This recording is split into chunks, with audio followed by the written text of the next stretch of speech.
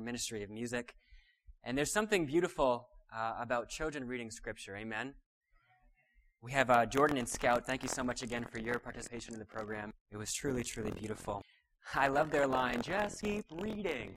And I wish I would have heard it beforehand because it would have been actually perfect to title my message that. So this morning we'll go with the idea of just keep reading. And as I was preparing for the sermon this week, I knew there would be a certain amount of expectation to be seasonal as far as the approach to present something relevant to this Thanksgiving season. So as any good pastor did, I did a Google search, Thanksgiving Bible verses. And of course, the first one that came up was the one from 1 Thessalonians, which our reader response was framed after, this idea of always giving thanks. But if you're anything like me, growing up in the church, I'm sure we've probably heard a sermon based around that text every single Thanksgiving. So I wanted to take a slightly different angle and look at the issue of our identity, the issue of our story. Because over the Christmas season, we'll be talking about this idea of God with us in past, present, and future. So I figured we'd use this time as a chance to introduce that topic because it is something that we can truly be thankful for.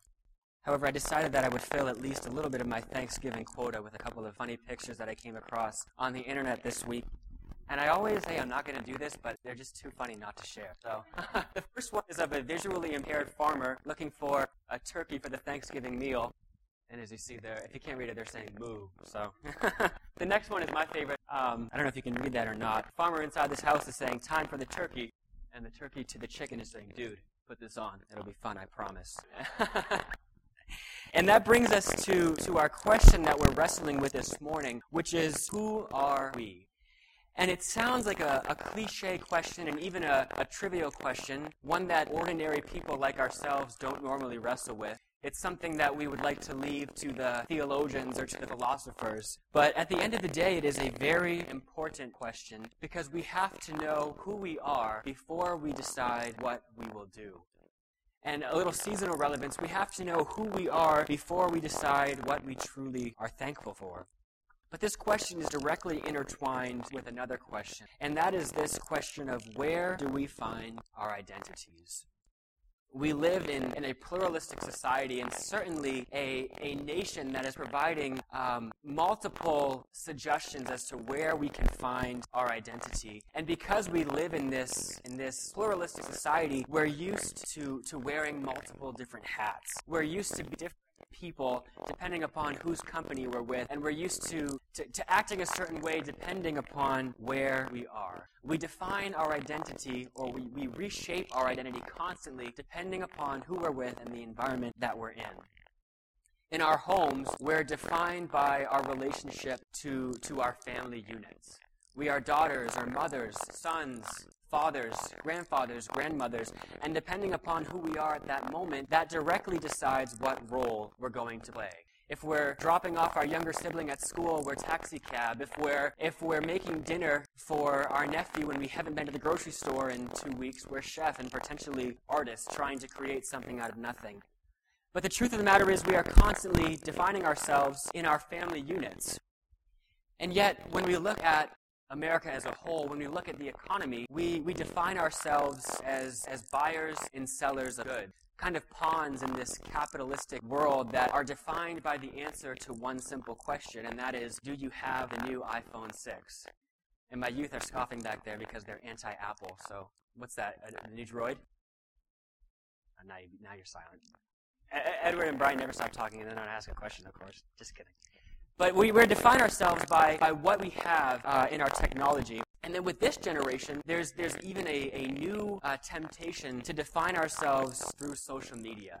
And if any of you have Facebooks or Instagrams or Twitters, the list goes on, you understand the constant temptation to try to portray yourself as something online. Kind of make this social construct of yourself, present your best foot forward, or try to look a certain way online to impress this social media. A couple years ago, I went out to Disney with a girl. I guess it was considered a date, but I'm not proud of it. And we were in line waiting. I mean, we were there for a total of 5 or 6 hours. And I'm not kidding. There was not a period of more than 2 or 3 minutes where the girl wasn't glued to her phone. It's like we were together, but not really, because every single second, with every new ride and every new Mickey Mouse walking by, she would be taking pictures and selfies and all these things and posting them to her media. And at what point it's like, are you even living in the real world anymore when everything you're doing is an attempt to gain some sort of satisfaction through social media? But after that, it really made me look introspectively, and we realized that a lot of times, whether we do it as frequently, we're doing the same thing. We're trying to define ourselves through these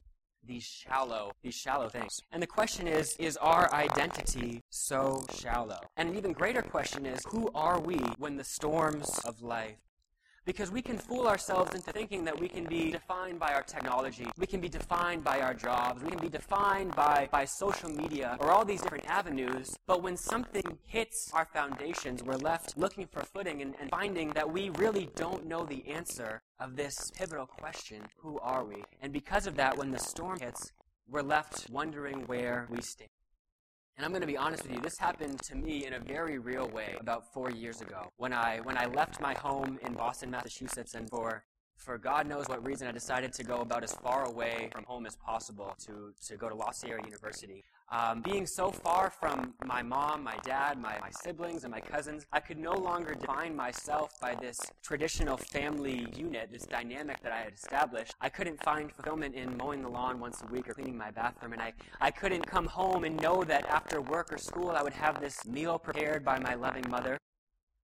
And coming down to La Sierra, I was broke. I mean, as any college student can relate to. I didn't have a job. I wasn't working. I was in an area where I couldn't generate any money, so I couldn't afford the technology that I would love to have defined myself by. Couldn't afford any iPhones or computers. And lastly, for any of you who have been in the Riverside area at La Sierra University in mid-August, a month before school starts, you know that it is a ghost town. There was nobody on campus. There were no friends that I could connect with, no one that I knew, and there was nothing that I could do to impress anybody with, and my social media was empty. And therefore, I didn't have a thing to fall back on, at least literally in presence. I didn't have technology, and now I didn't even have a way to make a construct of myself that I thought was approachable on social media, and I was left wondering, who am I? And yet, the saying, misery loves company, rings true. For myself and maybe for many of us here today, we find consolation in the fact that we aren't the only ones that are participating in this phenomena. We look around at our family, at our friends, at our coworkers, and we see them doing the exact same thing. They're updating their Facebook status during lunch. They're talking about wanting to get the new technology. They're doing the exact same things that we are, and therefore we kind of push it aside as perhaps not as big of a problem because we have participation with our peers. And regardless of what your grandmother or grandfather tells you, this is something that has been going on for generations. This seeking after an identity in shallow places has been something that we as a human race have continued to pursue for as long as we've been in existence. And one of the reasons that we as a church body read and cherish the Psalms is that they are so relevant and they relate so well to our human experience. There's a depth and a beauty in a Psalms because the authors speak of not only the high points, but also the low points that we go through on a daily basis. And this Psalm is no exception. It's one of my favorites as I was reading and preparing this week. The author, who is called Asaph, he's a musician or an artist or a poet of his generation. He describes these 8 verses by using the Hebrew word mashal. And a little background on this word, it's actually best translated as a parable. And what's interesting about Psalm 78 is that the author uses this word to describe his art, but he's actually talking about the importance of parables. So he uses this word, it's a parable that describes the importance of parables. It's a self-evident psalm that talks about where we find our identities. But yet right in the middle of this beautiful chapter in Psalms, there's this very sinister issue. And it's the verse that we ended on in our scripture reading this morning. And I'm sure it left some of us shaking our heads. Why is this potentially good news? And it says, they would not be like their ancestors, a stubborn and rebellious generation, whose hearts were not loyal to God, whose spirits were not faithful. What's interesting to note about this generation that the psalmist is referring to is that they were facing the exact same dilemma. They didn't have an identity that was constant to fall back on. And one thing we notice when we don't have an identity, that's when we go seeking for purpose in the wrong places. And the Bible refers to that seeking of purpose in the wrong places as sin. When we don't have an identity that is grounded in something deeper than the trivial variables of life, we are sinful. As Micah 6:8 puts it, these people refuse to seek justice, they refuse to love mercy, and they refuse to walk humbly with God. This idea of the law in the Old Testament was a covenant that was made with God and with our neighbor. And by breaking this law and becoming selfish, by having hearts that were not loyal and spirits that were not faithful to God, these people in the psalm broke both their covenant with God and their covenant with one another. And like we often do, they reduced the words of Jesus from love your neighbor as yourself to simply love yourself. The author uses another Hebrew word to describe this phenomena, and he describes this seeking for identity of something more steadfast as a chaidah. And older manuscripts trying to translate this as mystery or saying, but a lot of further research by different students of the Bible have suggested that this would best be translated as riddle.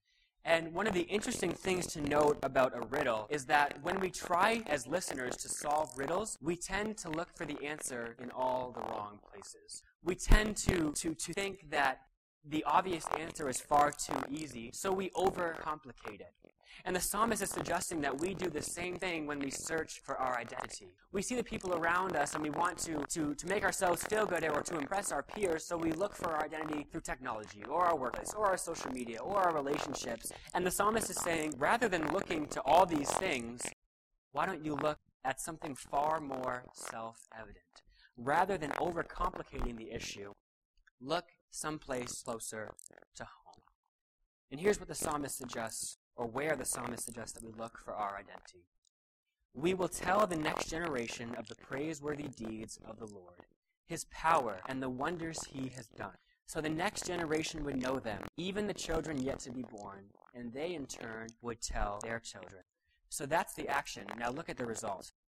And in turn, they would put their trust in God and would not forget his deeds, but would keep his commands.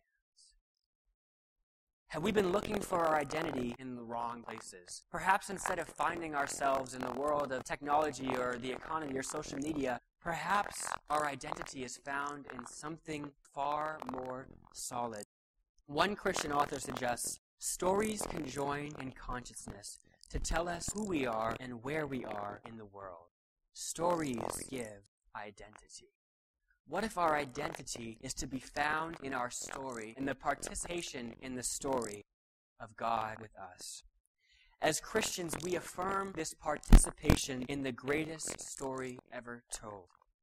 Our story is intertwined with his story. The story of Emmanuel, of God with us. The psalmist suggests that we are to find our identity not in the trivial things of this world, but in something far more steadfast, in a God who is past, present, future, who has his arms outstretched on a cross saying, I want to be your identity. I want to be the lasting bridge between you and God when this life suggests that it's not possible. When the storms of life hit and when you go through things that make me seem far, I want to be something that gives you purpose and identity. When you're far away from your physical families, when you don't have any money, when you aren't able to afford the things that you would like to have to define you, I am saying that I am near and that I am with you and that I can be a greater identity for you. And this story is not just for you and I. It's not just for our families. It's not just for our denomination. The beautiful thing about this story is that it is for the world.